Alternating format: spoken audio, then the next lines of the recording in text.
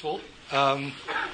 And it's a question then of when you're looking at a particular text in the Old Testament and you wonder how that would relate to the New Testament, then the thing is to ask whether one or other of these ways of seeing the relationship between the Old Testament and the New Testament works for this particular text better than others.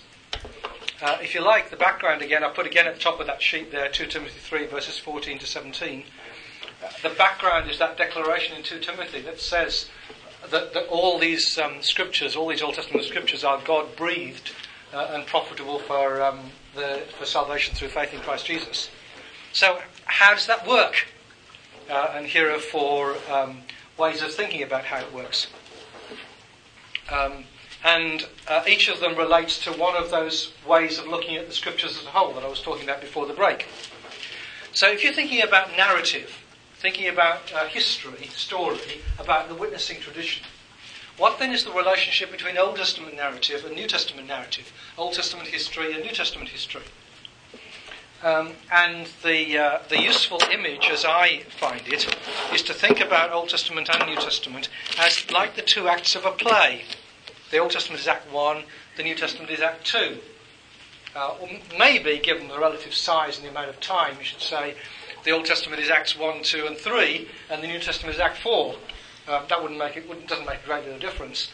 The usefulness of the image is to enable one to see how, when you are thinking about a play as a whole, you have to think about both the first part and the second part in order to understand either part. If you go to the theatre and you leave at the intermission, then you won't have got the play, particularly if it's one of those kind of mystery things in which you don't find the answer. And obviously there's an element of that being a useful model for understanding the interrelationship of the parts of the scriptures. In order to understand it's only after Act 2 that you'll actually understand Act 1. You suddenly see the point about some things back in Act 1. It's reminding me now of that movie, Eternal Sunshine of the Spotless Mind. Yeah, that's the one where you discover at the end that it's that you need to go through it again. The way you'd see the movie the second time is very different from the way you see it the first time once you see the end.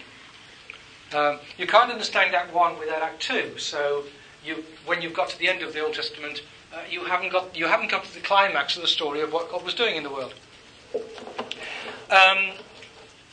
But neither, and this is much more the Christian problem, can you understand Act 2 without Act 1. But that's what church is trying to do all the time.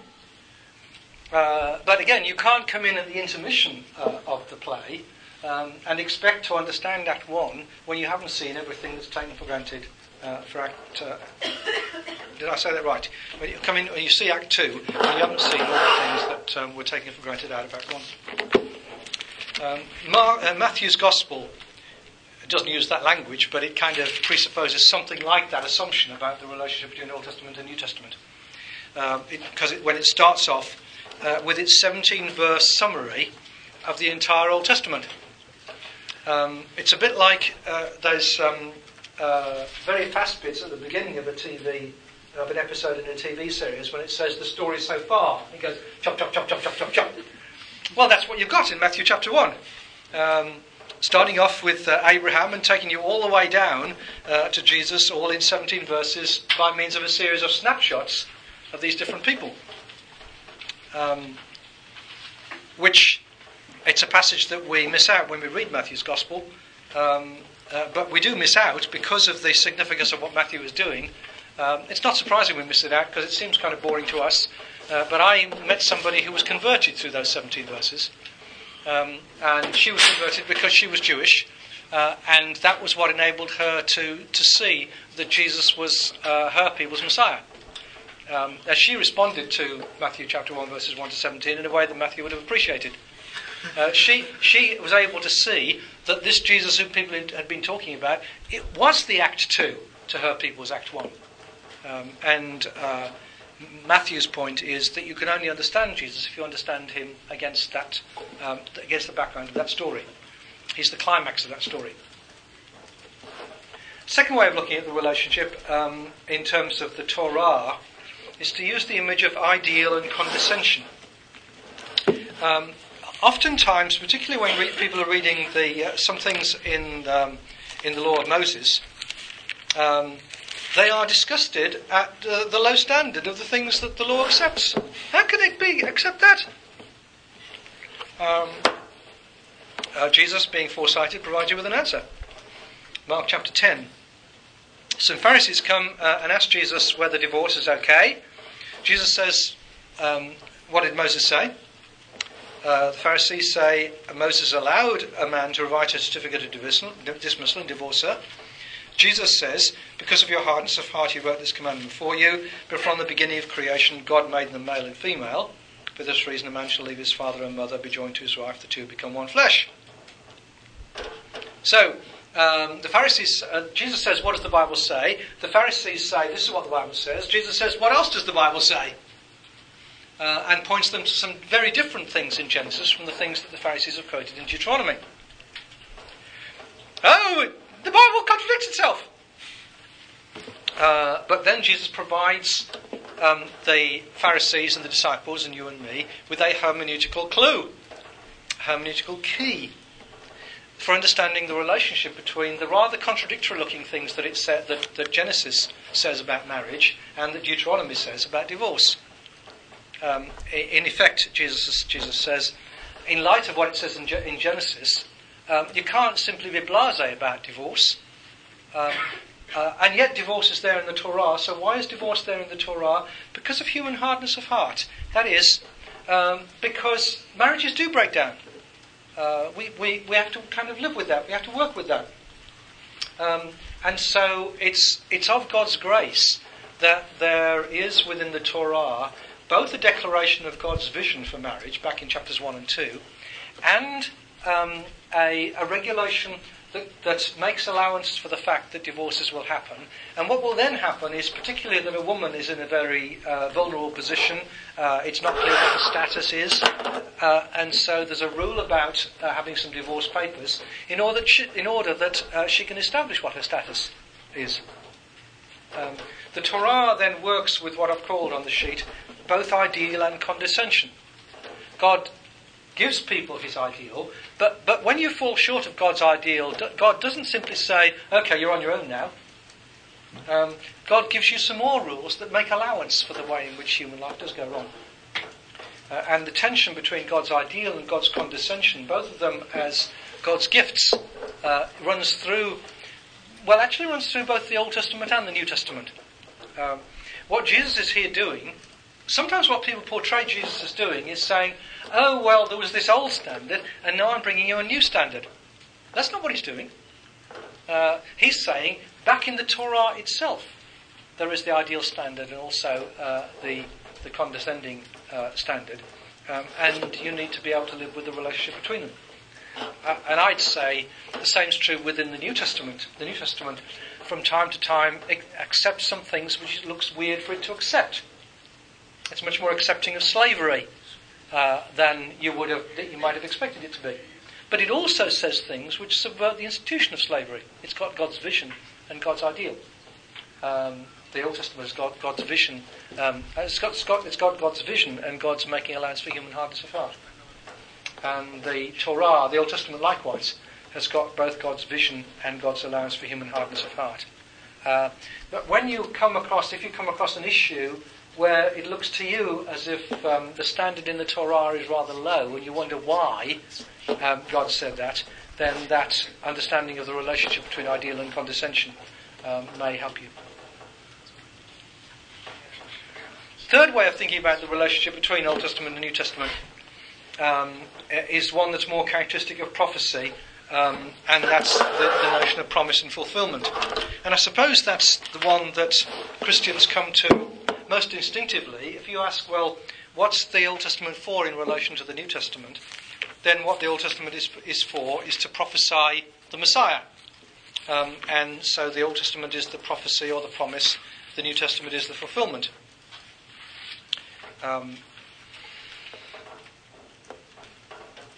Romans chapter 15 verse 4, I've mentioned there on the sheet. Whatever was written in former days was written for our instruction, so that by steadfastness and the encouragement of the Scriptures we might have hope. And Paul goes on to say later on, Christ, in that chapter, Christ has become a servant of the circumcised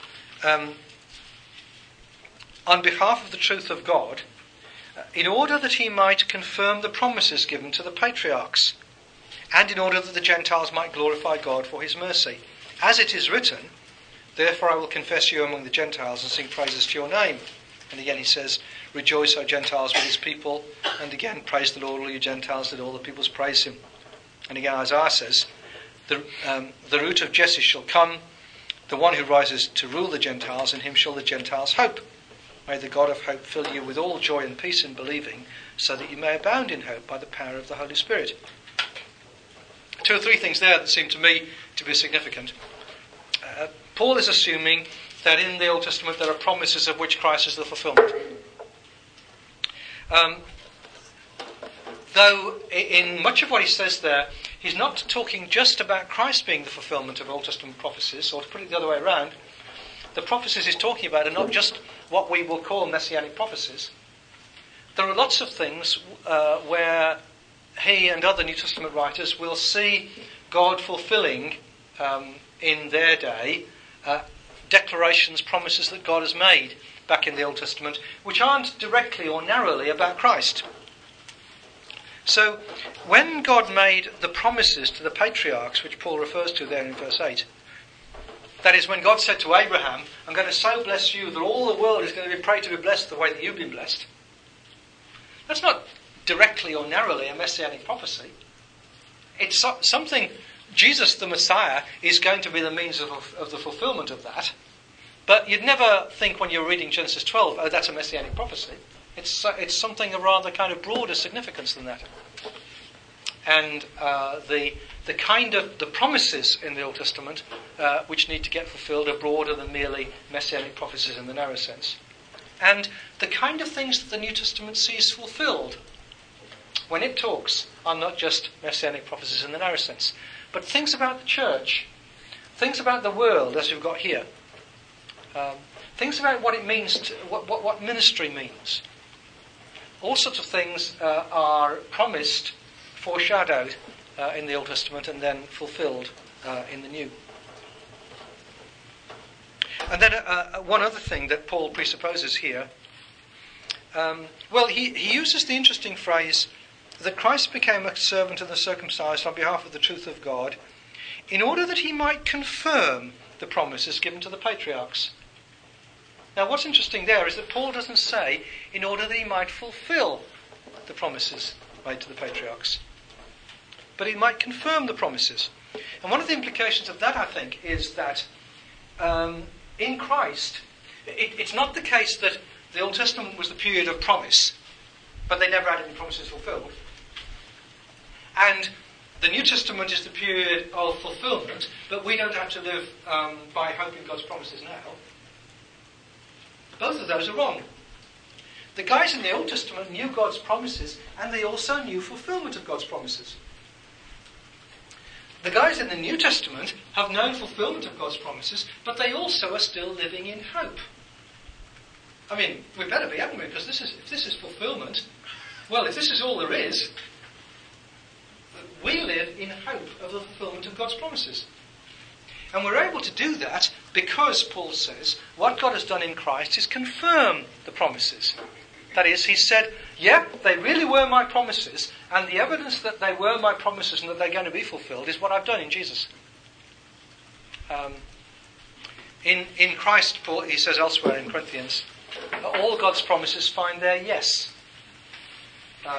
So it's not that all God's promises are fulfilled in Jesus, but all God's promises are confirmed in Jesus. So that if you weren't sure whether or not to believe these promises before Jesus came, now you can be sure you can believe these promises, because Jesus provides you with the evidence for believing in them. So a bit like that ideal and condescension antithesis, it works in a way as a difference between Old Testament and New Testament. The Torah has got a lot of condescension. The New Testament, the Sermon on the Mount, reaffirms the ideal. but also within both Old Testament and New Testament, you've got vision and realism. As that's the case with the Torah teaching type stuff, so is the case with promise and fulfillment. Broadly, the Old Testament is the promise, the New Testament is the fulfillment. But actually, within the Old Testament, there's both promise and fulfillment. And within the New Testament, there is both fulfillment and promise.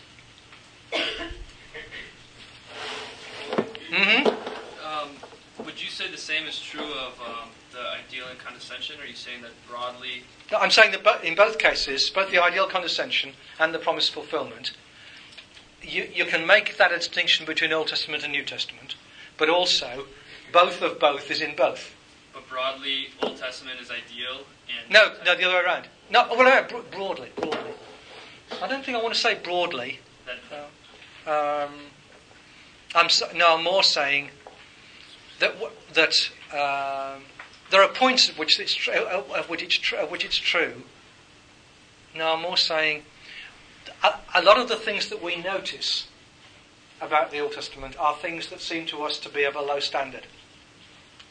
And Jesus' talk in terms of condescension and vision helps us to get a handle on that, and then to see that what Jesus is doing, say, in the Sermon on the Mount, is reaffirming the vision. Does that sound okay? Is that all right? Not very. Well, I was just wondering if the same pattern follows that you were using, where one seems to have a broader theme, and then the opposing. No, I think, but I don't think. Perhaps I don't really want to say. Perhaps I really want to say that both is present in both. That I'm starting from the usual Christian or a common Christian way of seeing it is to see the lower standard in the Old Testament and the higher standard in the New, and then to say the Old Testament is promise and the New Testament is fulfillment. That's the common kind of Christian starting point. And I want to say, okay, there's something in that, but you need to see this complementary, this other thing, in which both are present in both. All right? And then fourthly, if one's thinking about the idea of Scripture as revelation, then again I find the very first verse, the first two verses of Hebrews illuminating. Long ago God spoke to our ancestors in many and various ways by the prophets, but in these last days he has spoken to us by a Son. Now, I think often people take that to mean, assume that means, that in Christ there were certain limited things that God revealed through the prophets. But then when Jesus came, Jesus revealed a whole lot of new things, bigger things. But that's not actually what Hebrews says. That's not the contrast it's drawing. Its contrast is between the many and various ways that God spoke through the prophets. So it was God that spoke, so there couldn't be much wrong with it. But God spoke in many and various ways, over against the unity of the embodiment, of the unity of the way that God spoke, in a way that was embodied in Jesus. So if you think about ways of thinking about a Redeemer, the Old Testament talks about a Messiah. It talks about the Son of Man. It talks about a prophet. And it talks about a suffering servant. And you have a hard time seeing how those all relate to each other. They're kind of separate images, ideas. But then along comes Jesus, and Jesus turns out to be the embodiment of all of them. The difference is the way in which this one person is a united revelation over against a separate forms of revelation that you've got through the prophets. God spoke to our ancestors in many and various ways by the prophets, but in these last days he's spoken to us by a Son. Mm-hmm. Would you also expand that distinction in a way into like areas of natural theology and how the natural world is also in itself a revelation? Sorry, what was the last bit you said? Would you also expand this kind of distinction you're making between various prophets versus one Oh, unitary yeah. embodiment to the idea of natural theology as the natural world is also a revelation. Expand it. Or at least, how then would you relate that? How would you relate the idea of natural revelation sure. to Okay. the embodiment of All right. Christ? That is the way I do that is actually by means of my first category of narrative. Because if you ask, there are lots of things that you can discover empirically through the world. Your entire discipline depends on the assumption that we can discover things about how human beings work without the discipline making overtly Christian presuppositions. It assumes that by research and whatnot we can discover things about how human beings work.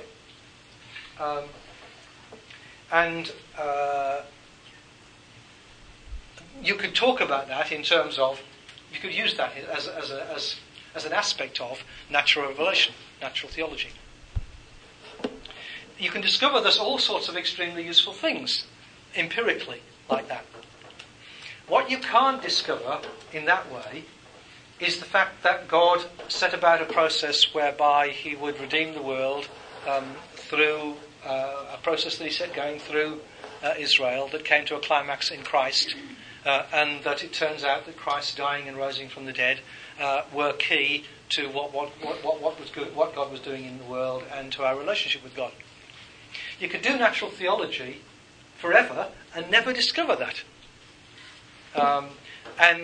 In terms of where you get that in Scripture, that's why the narrative is so important. That's why the history, the story is important. That's why, if you like, the Bible is dominated by narrative, because the central, vital, distinctive thing about the Bible is the thing that you get in the story. Only the Bible. That's why the Bible has an authority that the Quran doesn't have. You can learn all sorts of things from the Quran, but you can't discover the story of Jesus from the Quran. And so that's how I would see, that's how I would relate natural theology to the Bible via the centrality of the narrative in the Bible, which alone can tell you about the story of how God set about redeeming the world.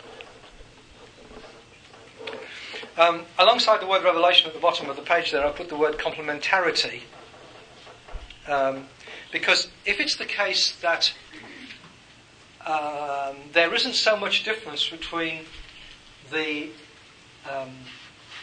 content of the things that God revealed when he was speaking to the prophets and the things that God revealed in Christ, then it won't be surprising if there are ways in which these two complement each other. So, and the complementarity can work both ways.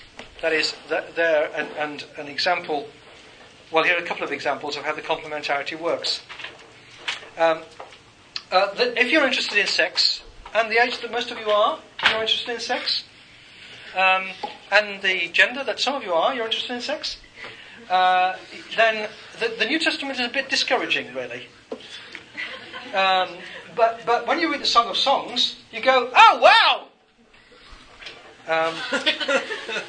There's a complementarity about the kind of things that Scripture has got to say about sex, in which the kind of the positive kind of vision for sex that you've got in 1 Corinthians, that you've got in the Song of Songs, is rather more encouraging than what Paul's got to say in 1 Corinthians 7 about, well, if you really can't hold back, then I suppose you better get married. Now, both those, it's not that Paul is wrong, it's that there are two different perspectives on sex that emerge from those two different places, and there are other things that come from elsewhere, and I'll talk about this later on in the quarter. But the vision for the significance of sex in, say, 1 Corinthians and the Song of Songs is very different. But they both have worthwhile things to say.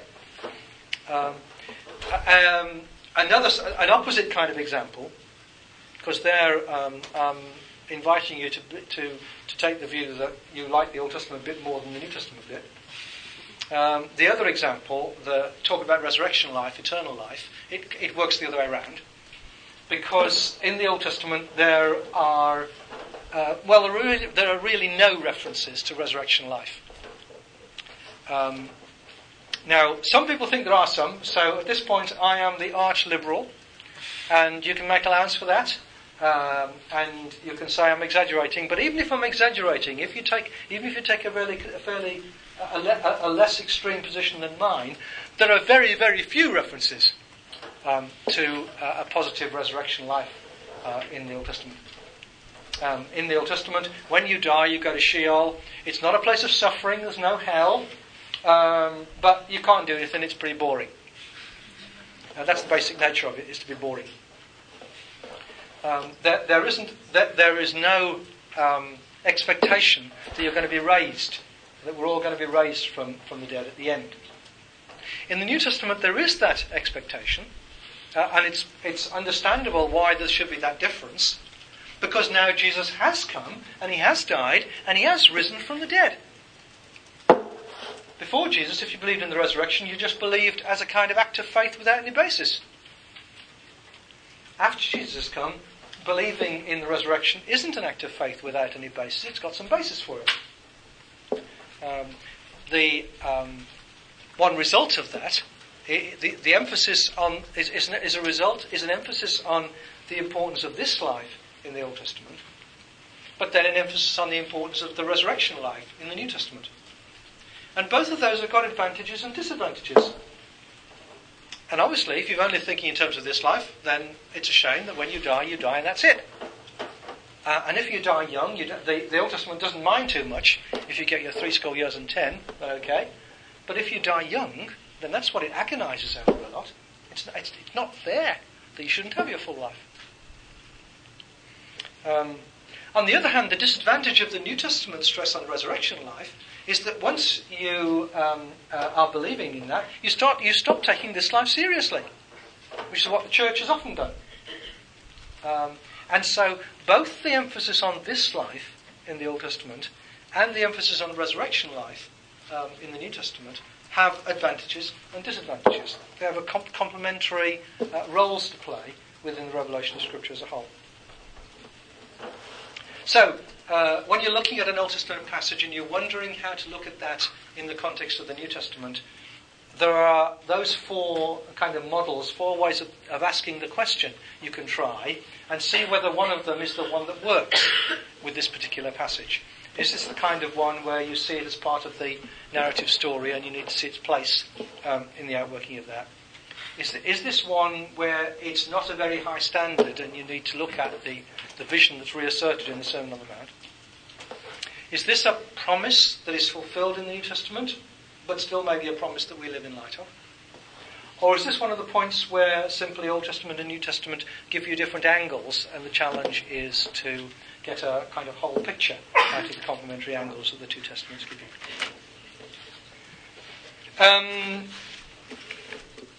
Right.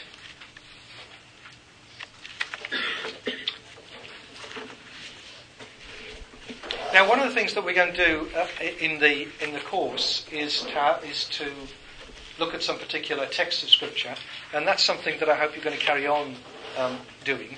And what I want to do now is to look at an approach to studying a text, which comes on the next 2 pages of the syllabus, pages 15 and 16. And we're going to look at Psalm 147 as an example. And what I'm going to do then is I'm going to read Psalm 147. If you've got a Bible or if you can get online to the text of 147, then that will be good. I'm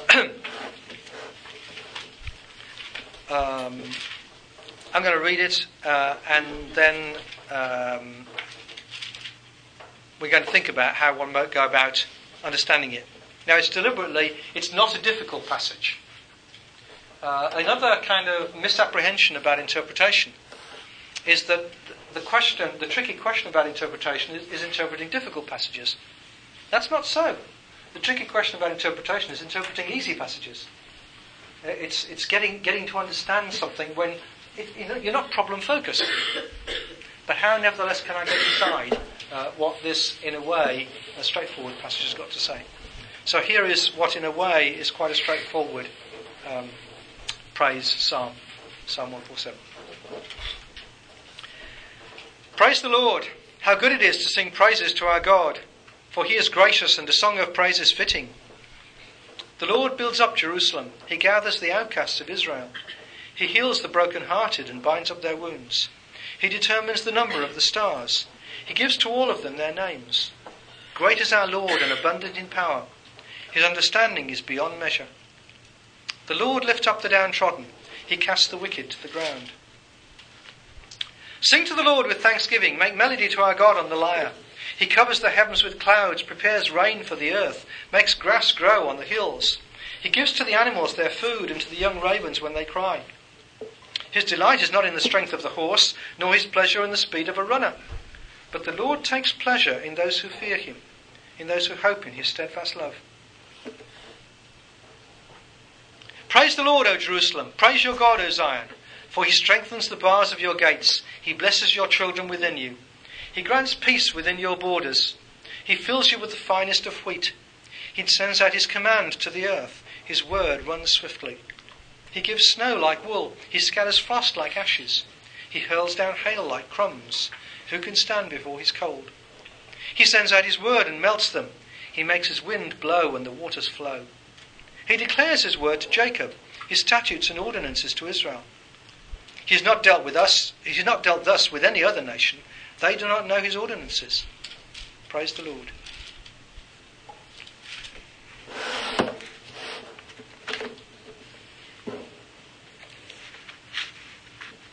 Now, what I want you to do is to read through those 2 pages that talk about studying a text. They're designed to be intelligible without me saying anything. So you're going to read them. And you needn't do things like where it says print out the passage off the internet. You needn't do that at this particular moment. But in that sense, you needn't do any of it. But see if you understand the nature of the method of understanding Scripture that those 2 pages outline to you. And if you want to look across at Psalm 147, which those 2 pages refer to a few times, you can do that. Have a work through that and see in light of those 2 pages whether there are things you want to say to me about things you don't understand or how that might spell out or something. So do that on your own. Let's say we'll do that on your own for 10 minutes, and then I'll say, let's say 7 minutes, and then I'll give you 5 minutes or so to talk with the person next to you about what you've seen in looking at that, what you think of if there's anything you find helpful in it or things that you need help with. Okay? Go.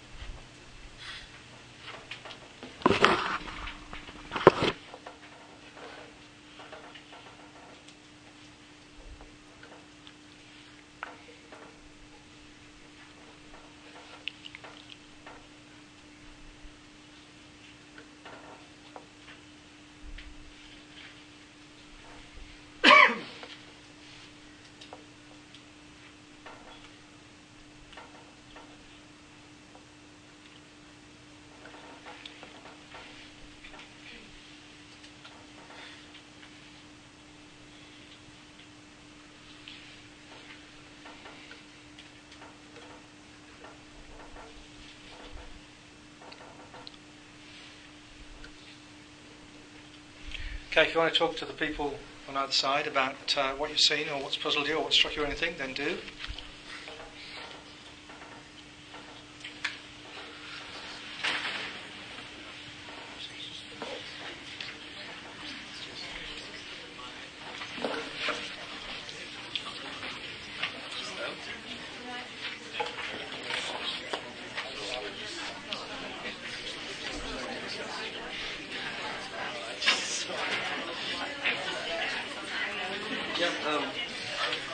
For me, the two things that I was struck by, the first one was the last thing about,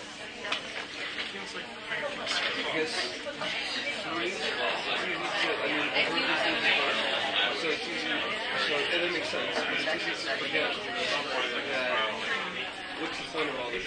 Have I learned anything, or am I really done, what I want to do? I could still be doing, kind of reading into it.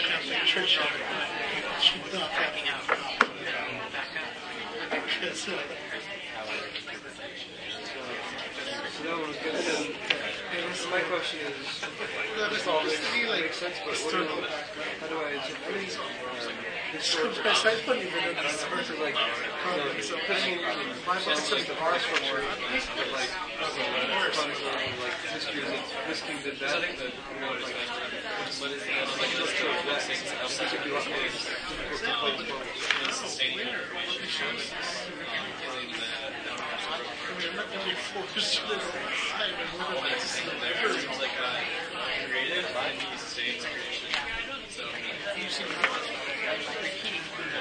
yeah, like the whole thing, like how it, what's the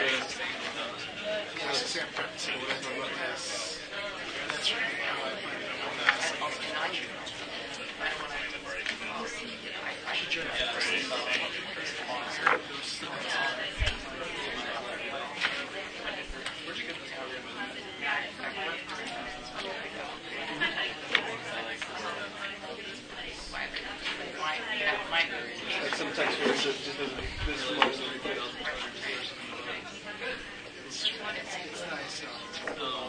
I haven't done that much.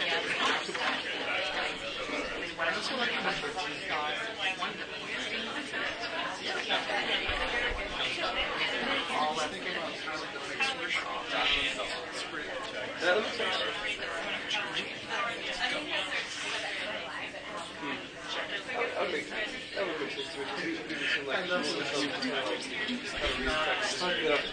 Yeah, sure. It's a good point.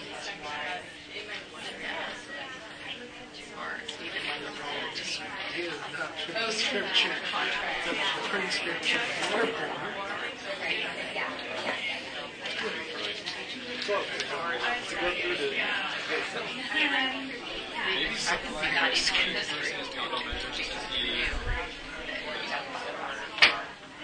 In terms of our stars, he is the one as well as law. He is one in power.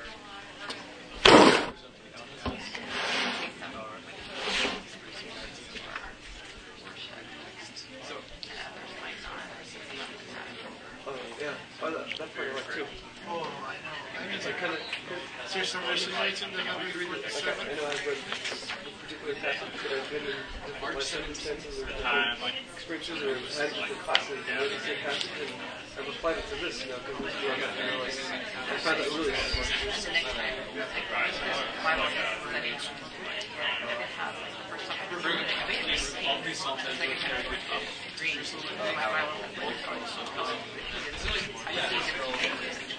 Great. So that just intuitively makes sense.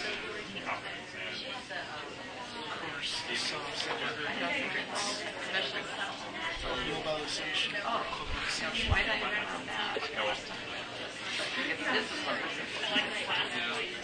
They had slavery.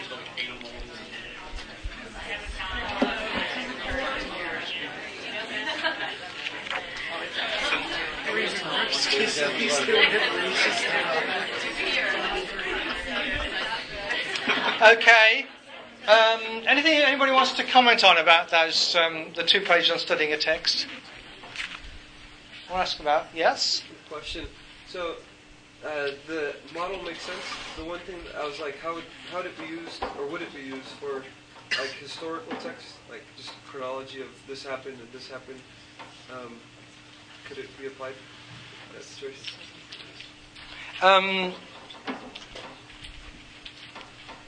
Well, I think you could still ask a question like, what's the thrust of the passage? Can you express in a sentence its theme and aim?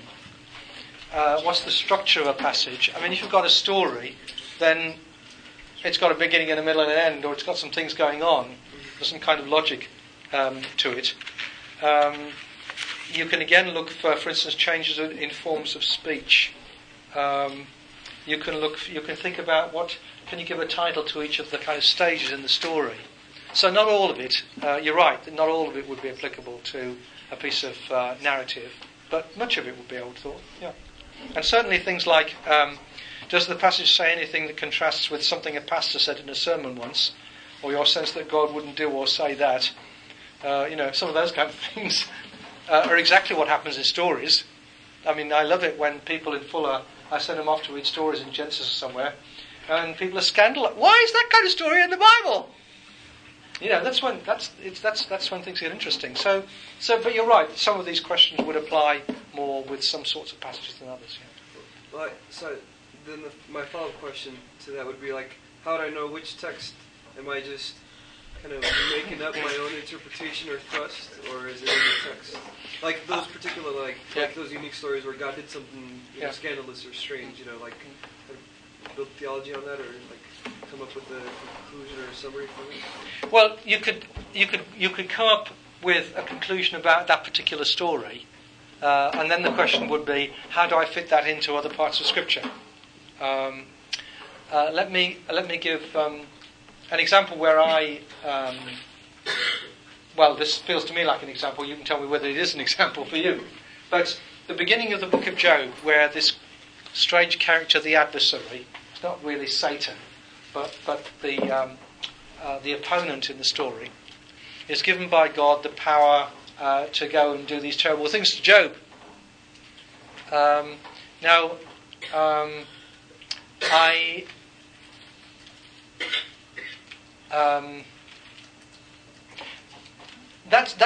That's a rather worrying bit of story, I think. I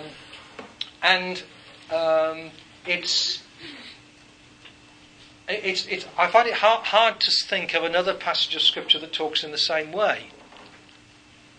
And so, on the other hand, who's to say that God doesn't do some weird things? So I'm a bit Monday, Wednesday, Friday, Tuesday, Thursday, Saturday about that. Do you know what I mean by that? Now, Monday, Wednesday and Friday, I think this is like one of those elements in Jesus' parables, where with Jesus' parables, you're not to take every aspect of the detail and build a doctrine on it. And so with the book of Job, maybe that's just a bit of scene setting, and I shouldn't build a doctrine on that. That's what I think on Mondays, Wednesdays and Fridays. But on Tuesdays, Thursdays and Saturdays, I think, well, this book is about God being able to do what He likes, and if God can do what He likes, God can do that, and I kind of have to live with it. But the process is one in which I'm seeking to fit this story with my general understanding of the way that God works and the other kind of things that Scripture says about the way that God works. I suppose another example would be, the millennium only comes in one chapter in the Bible. About 3 verses, in fact, in the Bible. So nobody would ever build a theology on the millennium, would they? Except that most of you probably come from churches that did. A lot of churches do. Now there's something kind of, that's like building a theology on the first 2 chapters of the book of Job. That is to take something which only comes in one passage and make it kind of central to your theology. There must surely be something wrong with. But to have somewhere on the edge of your theology, the millennium, or God letting the adversary have his way with Job, maybe one can kind of cope with. So it's not a problem then about interpreting this particular passage. It's how you see this passage in the context of the whole.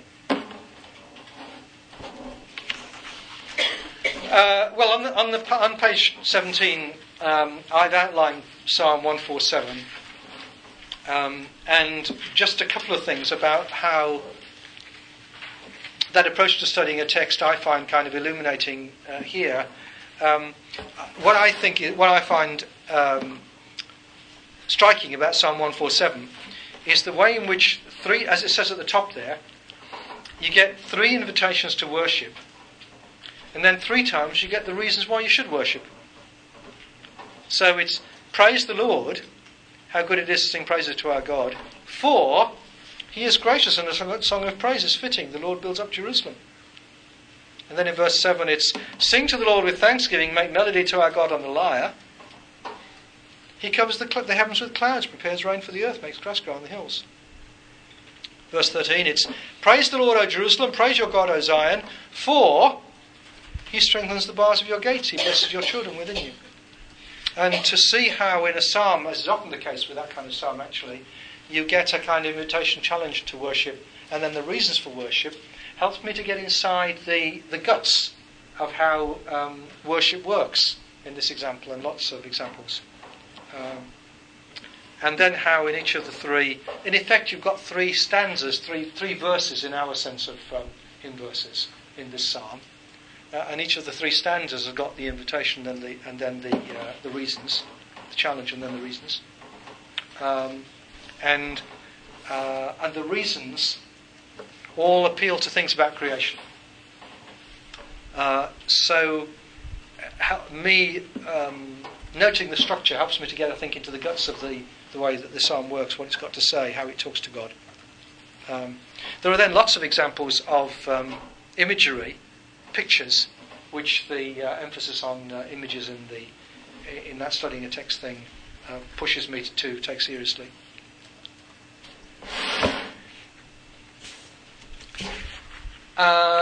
Okay, now if you go over the page again, on page 18, there's a thing called Guidelines for Interpretation.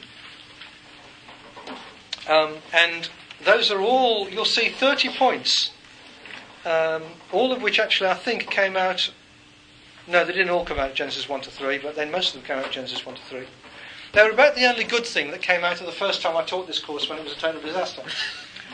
Because one of the things that we did was study the opening chapters of Genesis and attempted to collect insights on it. We did this kind of learning interpretation inductively, trying to discover from reading passages like that what were some guidelines for interpretation.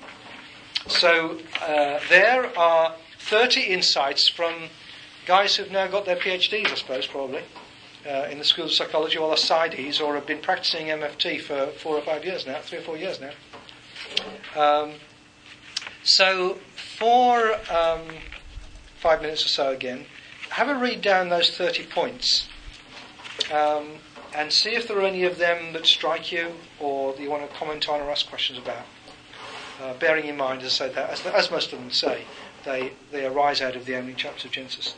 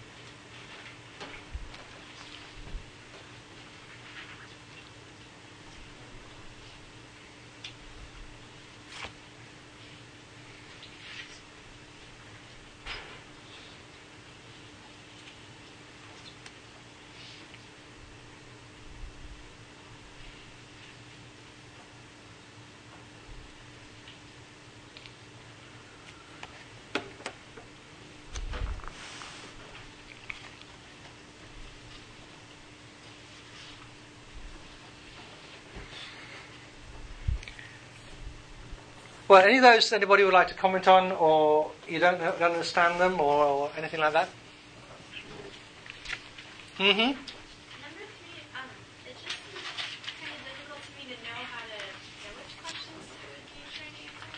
Do you have any pointers on how we go about doing that? Yes, you wouldn't be able to know that one simply by reading the text itself. That's the kind of thing you'd only discover through reading a commentary. Yeah, that's right. There are probably other examples. I can immediately think of one.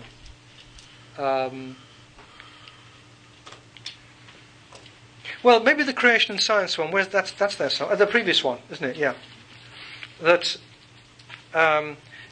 when we're preoccupied by the question of science and creation and evolution and all those kind of questions, with regard to Genesis 1, we can probably work out that isn't the question that the text was answering. That is, well, I suppose the presupposition which we have to keep coming to, which we probably need to keep coming back to, is when the Holy Spirit inspired any of these scriptures, what the Holy Spirit was doing first was speaking to the people who these scriptures were originally given to. So there are people in Israel who are listening to these stories read out, or there in some early Christian congregation is the Christians meeting on a Sunday and somebody's reading out of a gospel, and the things there are things that are designed to communicate with them. And so we're asking the question with the gospel or with Genesis 1, how would that have communicated? What was the Holy Spirit communicating to them? Now, when we get focused on the Genesis and science question with regard to Genesis 1, then we must be thinking about a question to which they weren't trying to provide the answer. And so it might then be possible to think our way into, well, how would I read this? What kind of questions would this be answering for me that wouldn't be the Genesis and science type questions? You look bemused. Is that how you always look? Have you any idea what I'm talking about? Yeah. Oh, good. Now you're smiling at me. That's very nice. No, but look. It's really important. You should look when you're puzzled. Look puzzled. Then I know I'm in trouble, and I need to know that I'm in trouble. So yeah. I guess I'm just thinking there are a lot of questions that I'm going to not know that I should be. No, that's true. That's true. But again, that's like being a therapist, isn't it? First time you meet the person, you don't know what the questions are. And what the game is about over weeks and weeks is discovering what the right question is. Asking questions is so important, isn't it? But it doesn't happen all at once. Yeah. So just the first time you only get a bit. But that's why carrying on studying Scripture is enthralling, because next week I might think of another question that it was actually answering and might see a bit more of it. Or it's like the ongoing relationship between two friends or between a husband and a wife. You keep discovering new things. Yeah. So try and see that as a positive, not a negative. Yeah. How do you practically go about doing number 22? Looking at all of Scripture?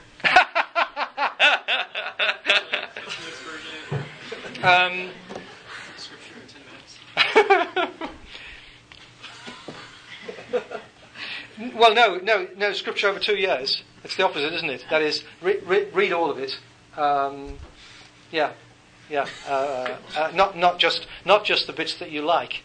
Yeah. I'll start tonight. No, you should go home and go to bed. Start tomorrow morning. It said, I think you said before that you to consult commentaries after. Yeah. Several things. Are there some general guidelines using these 30 steps that we should kind of keep in mind? Like, because step 3 is not, like, that's out of order. Yeah, so these they aren't steps in that sense. These are as they came out from the discussion I had with the class. So in that sense they're random. Is there a logical order? Is there like a general theme that you're saying? Like, well, that other studying the text stuff is more. If there's a system, if there's an approach, then that's more like a systematic approach. And as you say, consulting the commentaries comes near the end. But I mean, again, it's like most things in life. If you try to to describe what it's like to learn how to ride a bicycle, or lots of things. Again, like doing therapy. There's a kind of, you can lay it out logically, but it doesn't work out logically. So I wouldn't worry too much about the right order. Mm-hmm. Should there be one interpretation? I mean, reading through the Yes, list, and mine is right. There we go. Go on. No, sorry. I was just going to say that going through the list, you can see a lot of them are asking modern questions. Go back to the historical stuff, the cultural context. There are some postmodern people, intertextuality, concerns, how is it serving men. But, those questions, you'll come up with a different interpretation. And in a way, I was raised in a tradition that says there's one interpretation, and how we have understood it for the last 100 years. That's it. Oh, well, that's but there are two things there, and there's the second one. There's the questionable one, isn't it? That is, let me go back. Let me say again the way I was putting it just now. When Genesis 1 or anything else, Matthew 1 was devised by a human author and inspired by the Holy Spirit, the human author and the Holy Spirit wanted to say something to somebody. And when I'm reading Scripture, I'm trying to discover what they were trying to say to somebody. Now, all those postmodern kind of approaches may help me to understand what they were trying to say to somebody. Whereas, on the other hand, my conviction about what my church has said for the last 100 years about what it means may actually be wrong about what it was originally saying. So I think you can have that openness without going for total subjectivity, and it doesn't have a meaning. No, it was an exercise in communication, and I want to get back to that. Yeah. Some of these seem to be sort of contradictory to one another, like number 2 and number 14, for example. Number 2 sort of speaks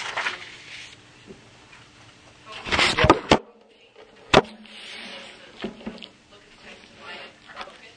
Mm-hmm. And I guess I'm just, I mean, I can hold those things in tension, but I guess I just want to ask you to speak to that paradox that, like, Yeah. Yeah. Yeah. Critical, but don't be critical. Yeah. Well, let me first of all read to you Proverbs chapter 26, verses 4 and 5, which says, "Do not answer fools according to their folly, or you will be like a fool yourself. Answer fools according to their folly, or they will be wise in their own eyes." It says contradictory things in 2 successive verses. And both of those are expressions of insight, and it's a judgment call as to which one you decide applies now. And that will be the case with different sort of approaches to interpretation. There are, or to put it another way, there are strengths and weaknesses, insights and dangers about both those two proverbs, and there are strengths and weaknesses and insights and dangers about both those two approaches to interpretation. So all you can do is be aware of that. Bringing modern questions. What number was the second one? Near the bottom, 14 was it? Okay.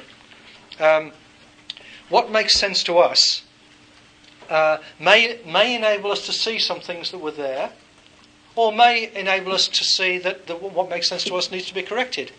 But in one sense, we can't help but look at the text in light of what makes sense to us. And so let's be self-conscious about that, and let's do it. But let's recognise it's what we're doing, so that we can see that we need to reframe what makes sense to us, if that's what emerges from Scripture. Okay, last one. You, yes? I was wondering, does interpretation impact our salvation? What a great question for 19 minutes past 9. Does interpretation I'd like a week to think about that. Does interpretation impact our salvation?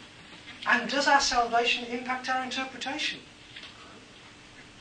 Does interpretation impact our salvation? More specifically, Oh, okay, go on then. because obviously interpretation impacts our lifestyle. Our Right, choices, yeah, right, and so forth, right. But how much wiggle room do we have? I mean, how bad can our interpretation be and we can still end up in heaven? Well, as long as you carry on believing that Jesus died for you and that what counts is that you trust in him, you can make all sorts of mistakes about the millennium. I mean, the thing that's going to impact you, deciding your salvation and impacting your Christian life are two different things, aren't they? But in order to be saved, you don't need to be an expert at hermeneutics. You need to believe that Jesus died for you. But being able to interpret Scripture in a way that enables it to get home to us has huge potential to shape our lives as human beings and Christians. Okay, go away. See you next Monday.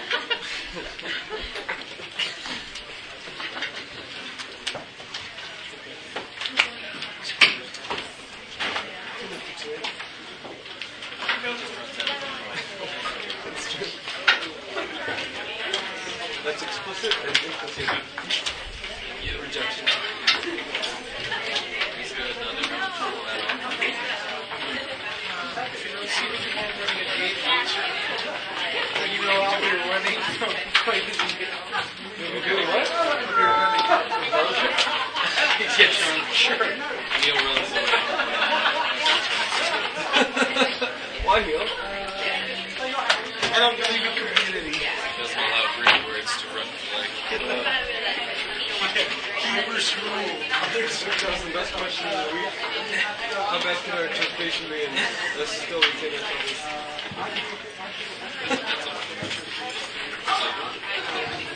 See, there you go. They're in the picture and their smiles. Took a little bit of adjustment, but So where do you download that picture and Photoshop yourself? I'm not going to tell you. We haven't seen her in person yet. There's people that have seen her. Is it the same You picture? guys should come. Shut up. Stop reminding me of I started reading the book last night. Why? Well, you hit it.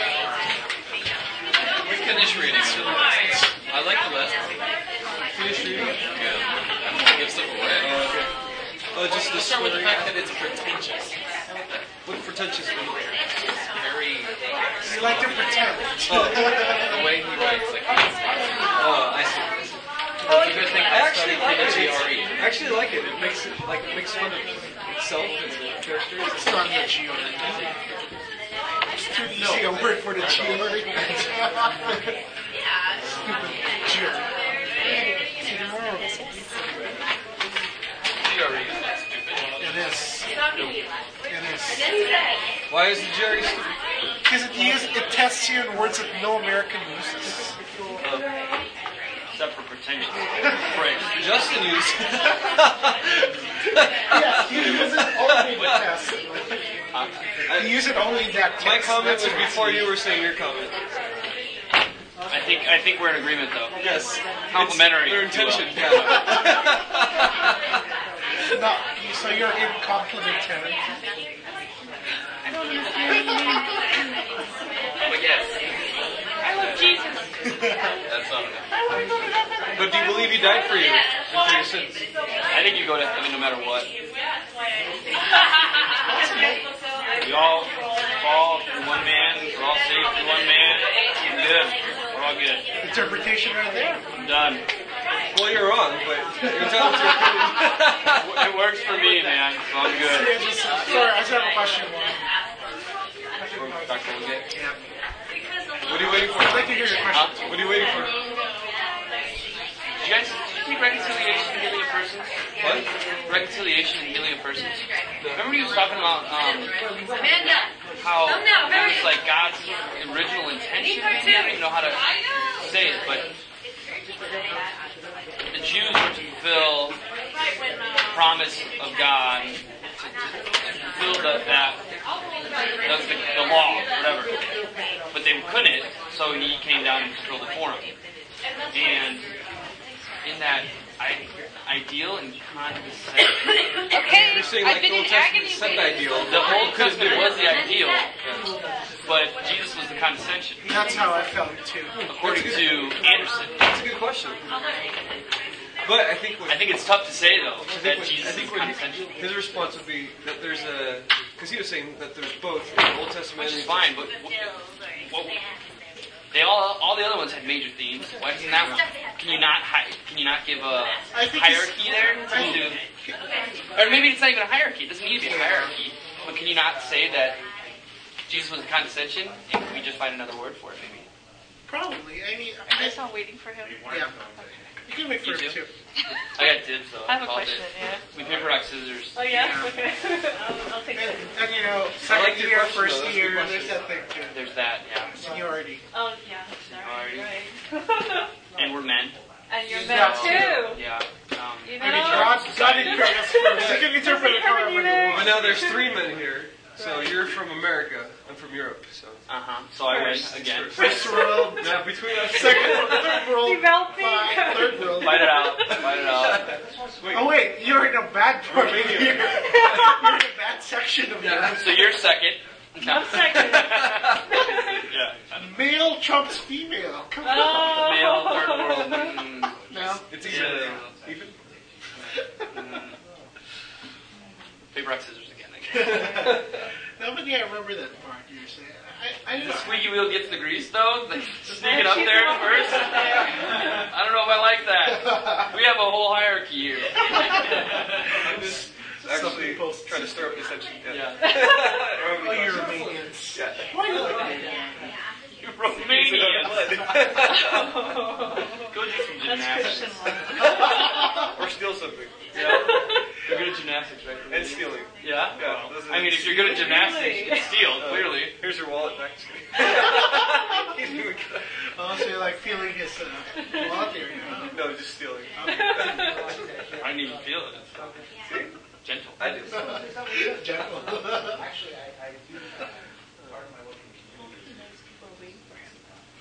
So are you waiting for Dr. Goldengate as well?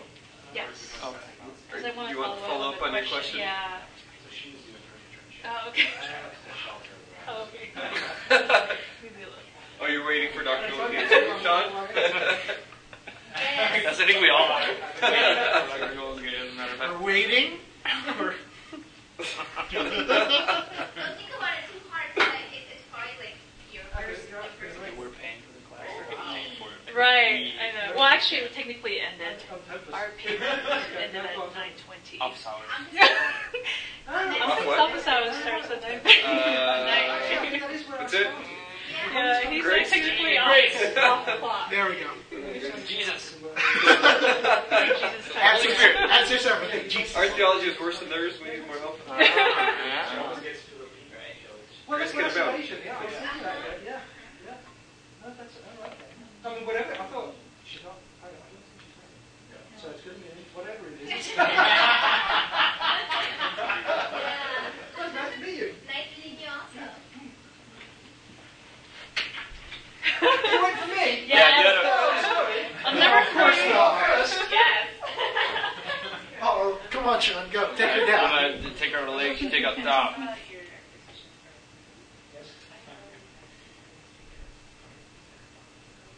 Jesus, Jesus.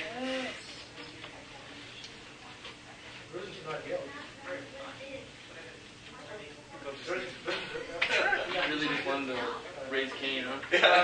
Well, actually, Or Abel. well, no, but actually, Is that what that is?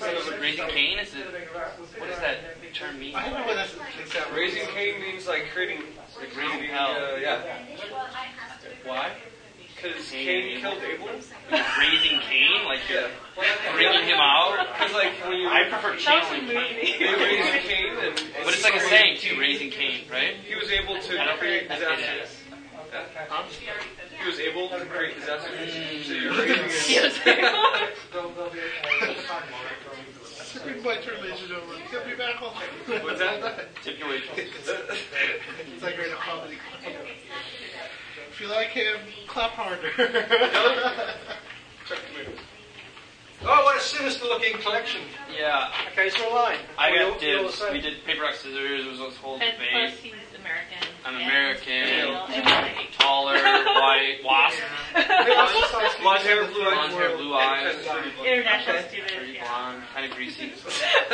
Just wait here patiently while they impose their will on me. Right. Another colonization, right? I actually have to work at 5:15 in the morning, so I think I should get dibs. But I have a quick question, and maybe not That's even, the difficult one. maybe you don't even want any answer right now. But I was to follow up on the ideal versus Yeah. condescension. Yeah. And I am going to talk about that some more in 2 or 3 weeks. I was only trailering it. So. okay, well then this is. Yeah, that's some of the question. I'll In tell regard to you. Ray Anderson, I think how he presented it, and I took a reconciliation and healing of persons class, and he kind of presented the Old Testament as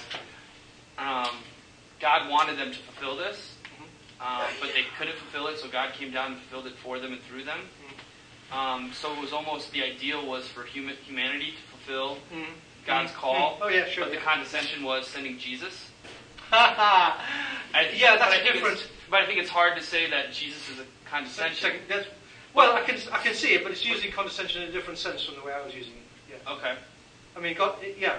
Yes. It's. And then I guess my other question, my question is there like a hierarchy? Is one better than the other? The ideal versus condescension. Is one better? Because it seems like there's these two pitted against each other throughout. Yeah. But do they have to be one as good as one and one is bad? I guess, or one is not as good or better.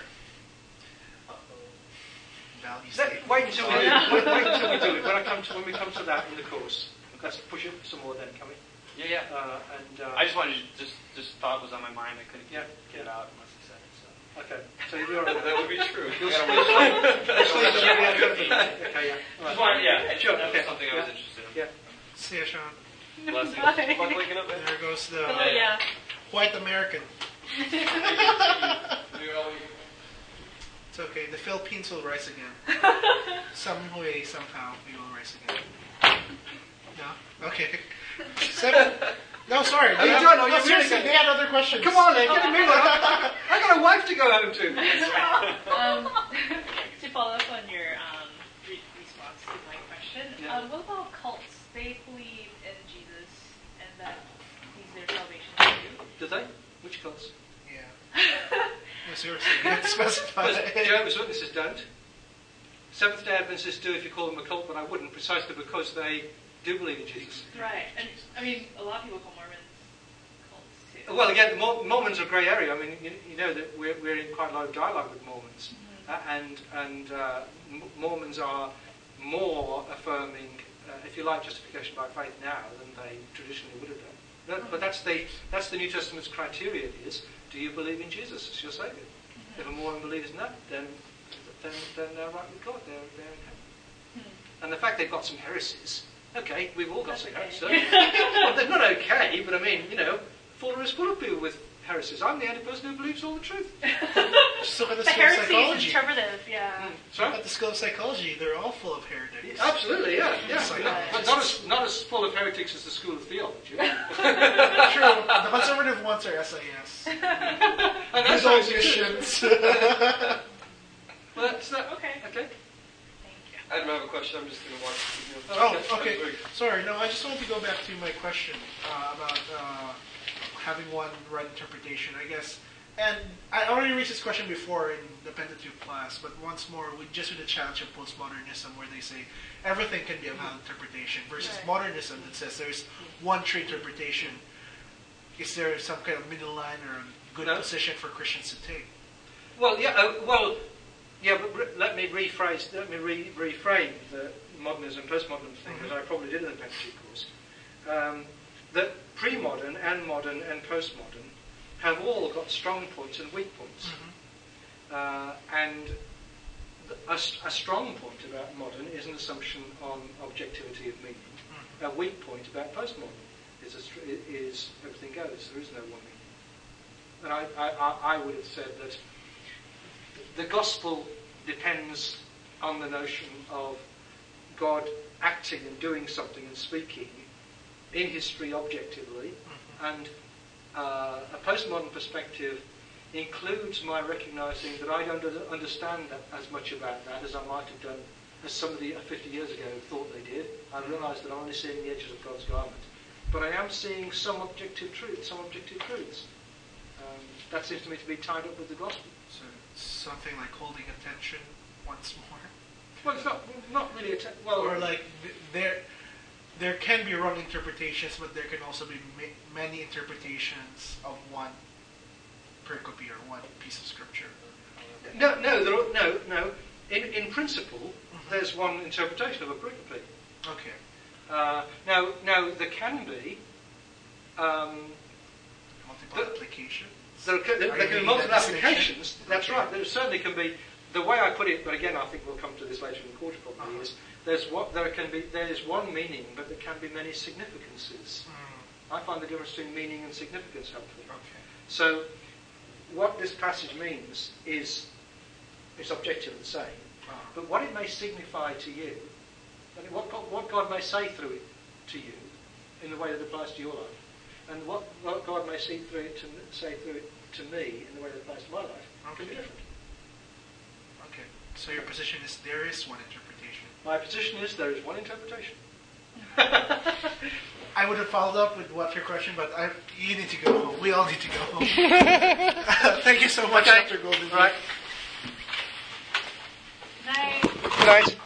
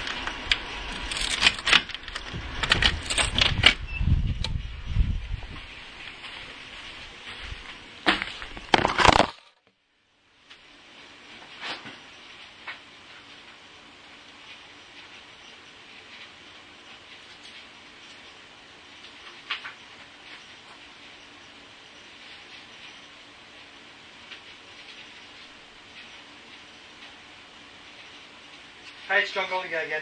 I've realised that I need to take this thing home because I need to put it onto my computer. Is that okay? I'm thinking anyway that on the assumption I succeeded, I don't see why I shouldn't carry on, be doing this quarter. So how do I, if I want to book out, can I book the thing out for the quarter, do you know?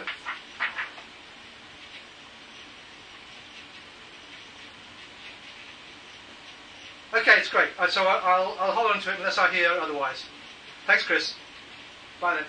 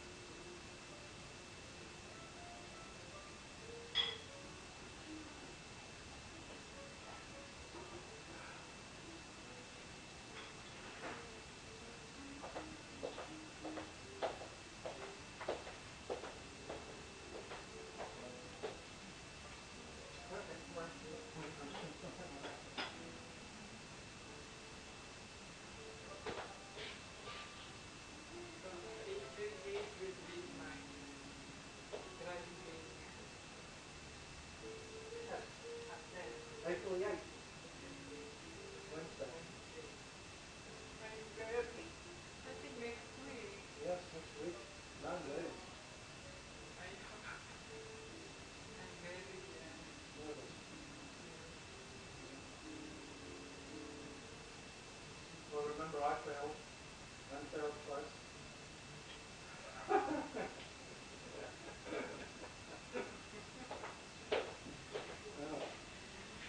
Well,